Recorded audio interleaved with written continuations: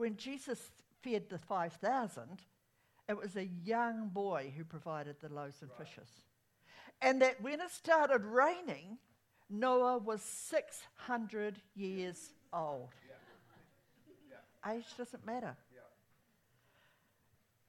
But the enemy loves to keep us on the sidelines, inactive, not in the game, just on the sidelines. And so he feeds our insecurities. Good news, God doesn't wait for us to be perfect. I wouldn't be up here if he did that. But he gives us the Holy Spirit in order that we can fulfill our purpose at whatever stage we're at. Now, I understand there are different stages and different roles in our lives over the years. But in God, everyone is a difference maker, a piece of the puzzle. You are not yet arrived or has been. You are a difference maker. Believe it, live it, share it. I love that we're in an intergenerational church, and looking around, you're modelling that. It's fabulous. That's what the family of God is. And just like a natural family, there's generations. Every person is important. Each person God wants to work in, through, and amazingly, with. Each has a part to play, regardless of age, gender, nationality. Now, it does mean that just as like in a natural family, that we have to have respect and tolerance for each other. For example, older folks, some of the youth's music might not be your cup of tea, either in style or volume, for that matter. But that's okay, because we can appreciate their enthusiasm, their sincerity, and I just love that they're worshipping God and bringing glory to his name. Because in reality, they, as in young people, have to tolerate things that are definitely not their style either. But they can appreciate faithfulness, sincerity, wisdom, that they've done the hard yards, and worshipping God, bringing glory to his name. Older people, myself included, youth may seem a little out there, but as a family, we so need their energy and their edginess to add to that family dynamics. You might say, oh, some are a bit immature. Well, yes, they're young. Do you remember when you were young? I do. And just to illustrate the point, I'm going to share one. I had a choice. One example. Now, I went straight from the end of year 12, sixth form, to university and part-time university and teachers college. And halfway through that year, I went on my first teaching section. Now, I need you to remember that I was 17. And in fact, my best friend was in the 7th form, year 13, at that same school, at Kashmir High School. So, I'm just giving myself a little bit of grace here.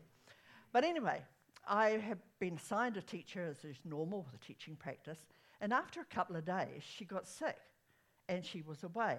And the principal came to me and said, I wonder if you'd be happy to take her classes. Obviously unaware that this was my first section and how young I was. But Jill being Jill said, oh, yeah, sure. Anyway, first class was fine. It was a senior class in my favourite subject, and it went really, really well. Second class was a 5th form, year 11, and I did a little bit of teaching, and then I set them a task to do.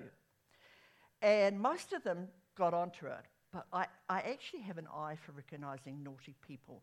I don't know how, but I do. And so I saw this lad sort of part way down the room, and I could see. So I was actually walking around the classroom because I had just left school, so I knew that that's what teachers did. And I was walking around the classroom, and I was actually at the start of the aisle that I was heading down to him to actually tell him to settle down. He was, of course, unaware of this. He's sitting sort of sideways on his seat. And as I'm coming right behind him, he picks up the compass, now not the north-south type, the mathematical with the point. He picks up his compass and jabs it into the backside of the boy in front of him. Puts it down, and he's laughing like mad, and the boy was yelped, and he didn't realise I was right at his shoulder, and I picked it up and jammed it into him. I know.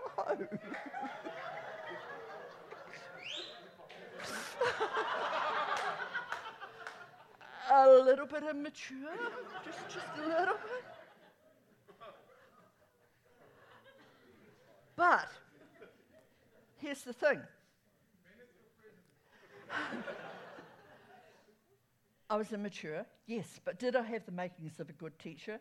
Yes, I jolly well did. Did I love God? Yes. Did I love others? Yes. Was I happy to share the good news of the hope of Jesus Christ? Yes. Do you hear what I'm saying? Yeah. And you young ones may look at us older ones and say, oh, this seems so conservative.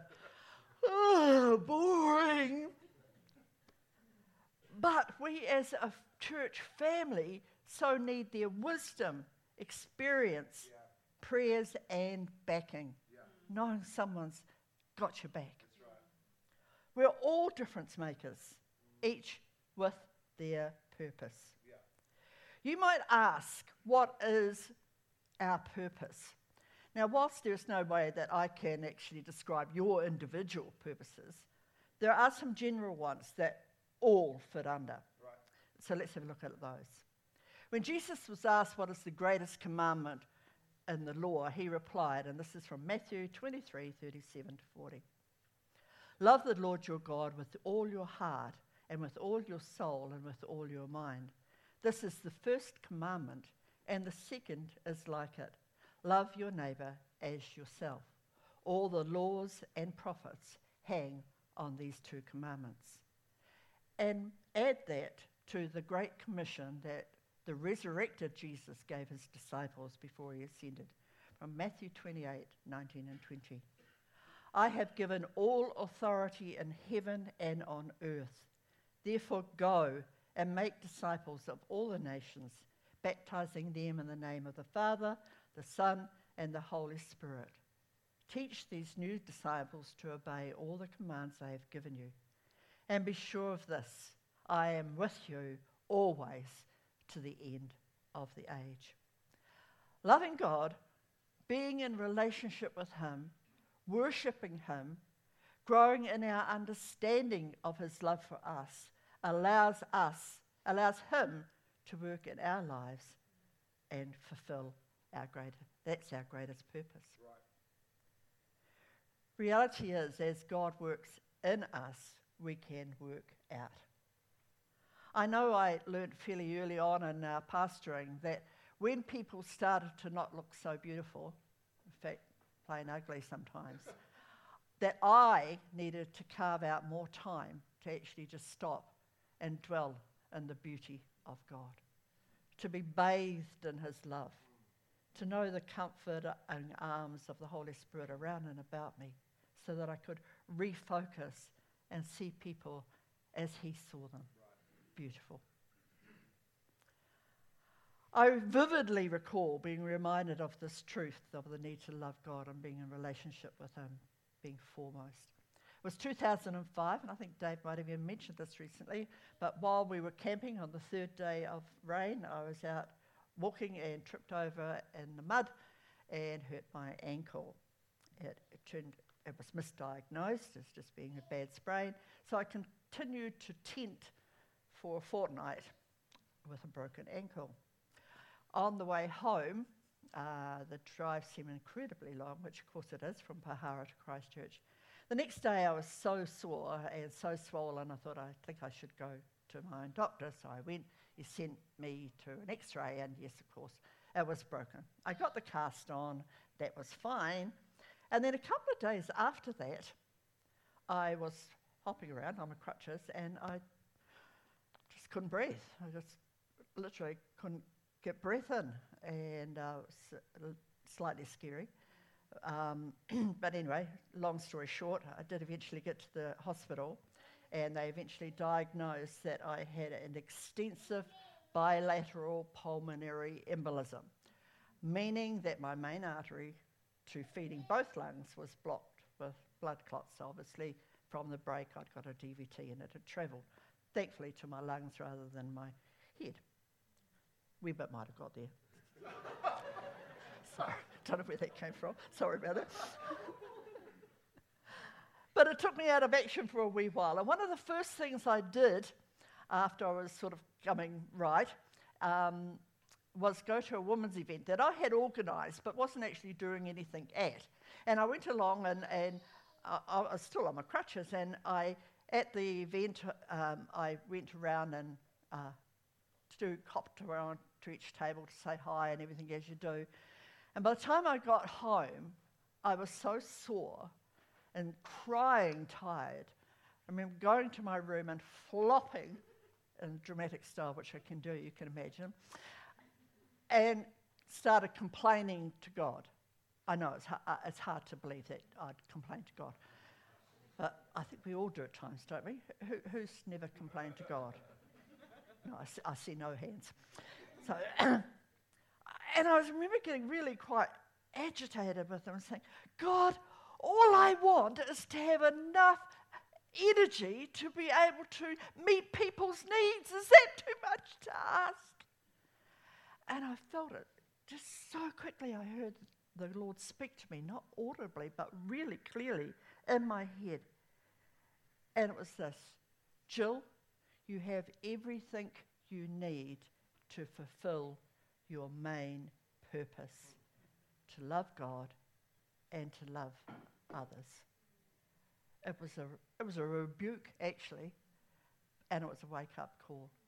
And I've never forgotten that is our main purpose. We can get sidetracked. We think what our main purpose is.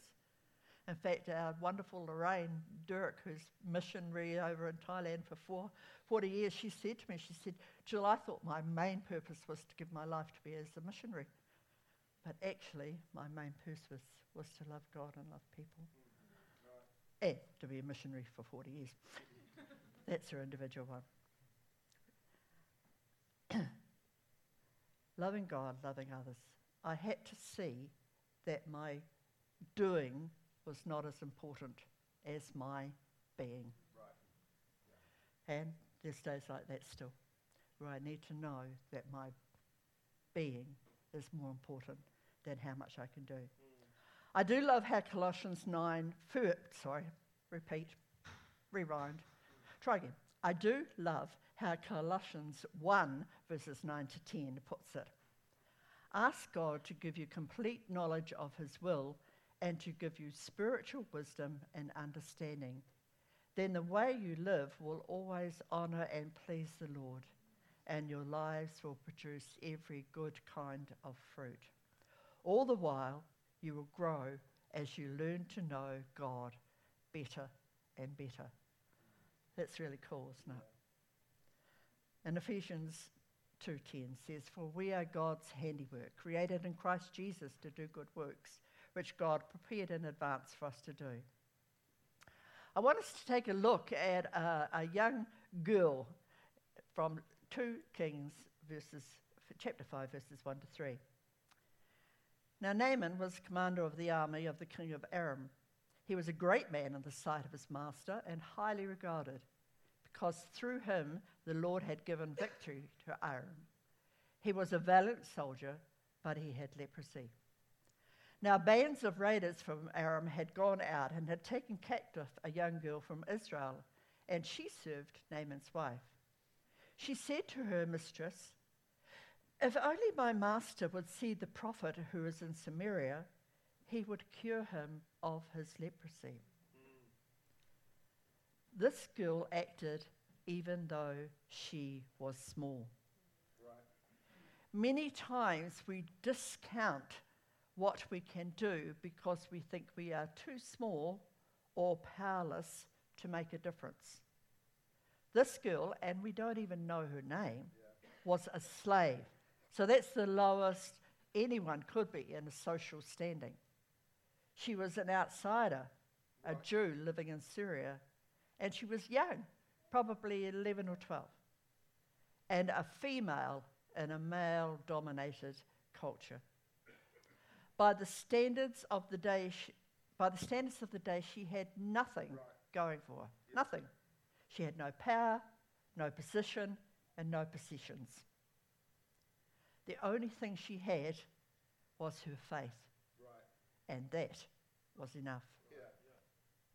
She acted even though what she could do was small. You think about it, as a member of the king's court, Naaman had access to the best physicians in the country, but nothing had worked. This servant girl couldn't heal him, couldn't ease his pain, and wouldn't even have been allowed to speak to him. Yet, all she could do was make a suggestion to her mistress. She didn't worry about the seeming insignificance of the act. She did it anyway. We need to do likewise. The account goes on to tell us Naaman's skin was restored. Actually, it's a really interesting account. Another servant had to get in on the act as well. Read it, it's really cool. But most importantly, that in that moment he realized God was the one true God and sought to worship him the rest of his life. One small person doing one small act made a big difference in his life. Here's some other things I think we can learn from her. Firstly, if you want to make a difference, be confident, not in yourself, but in your God. The mistress listened because the girl believed what she was saying. We have a great God. Live like you believe it. Number 2, if you want to make a positive difference, be credible. Now, if the servant had not served her mistress well, she would have not had the confidence to speak, or even if she did, the mistress would not have listened. Because the reality is, people take more notice of how you live than what you say. Number 3, if we want to make a positive difference, we need to speak to people's needs. Everyone needs hope and help, even the very powerful. And lastly, if you want to make a positive difference, don't be afraid to do something, even if it seems small, because only God can know the impact of a small act. No matter age or stage, loving God and others, living a life of integrity and obedience to God always has the potential to impact positively on others.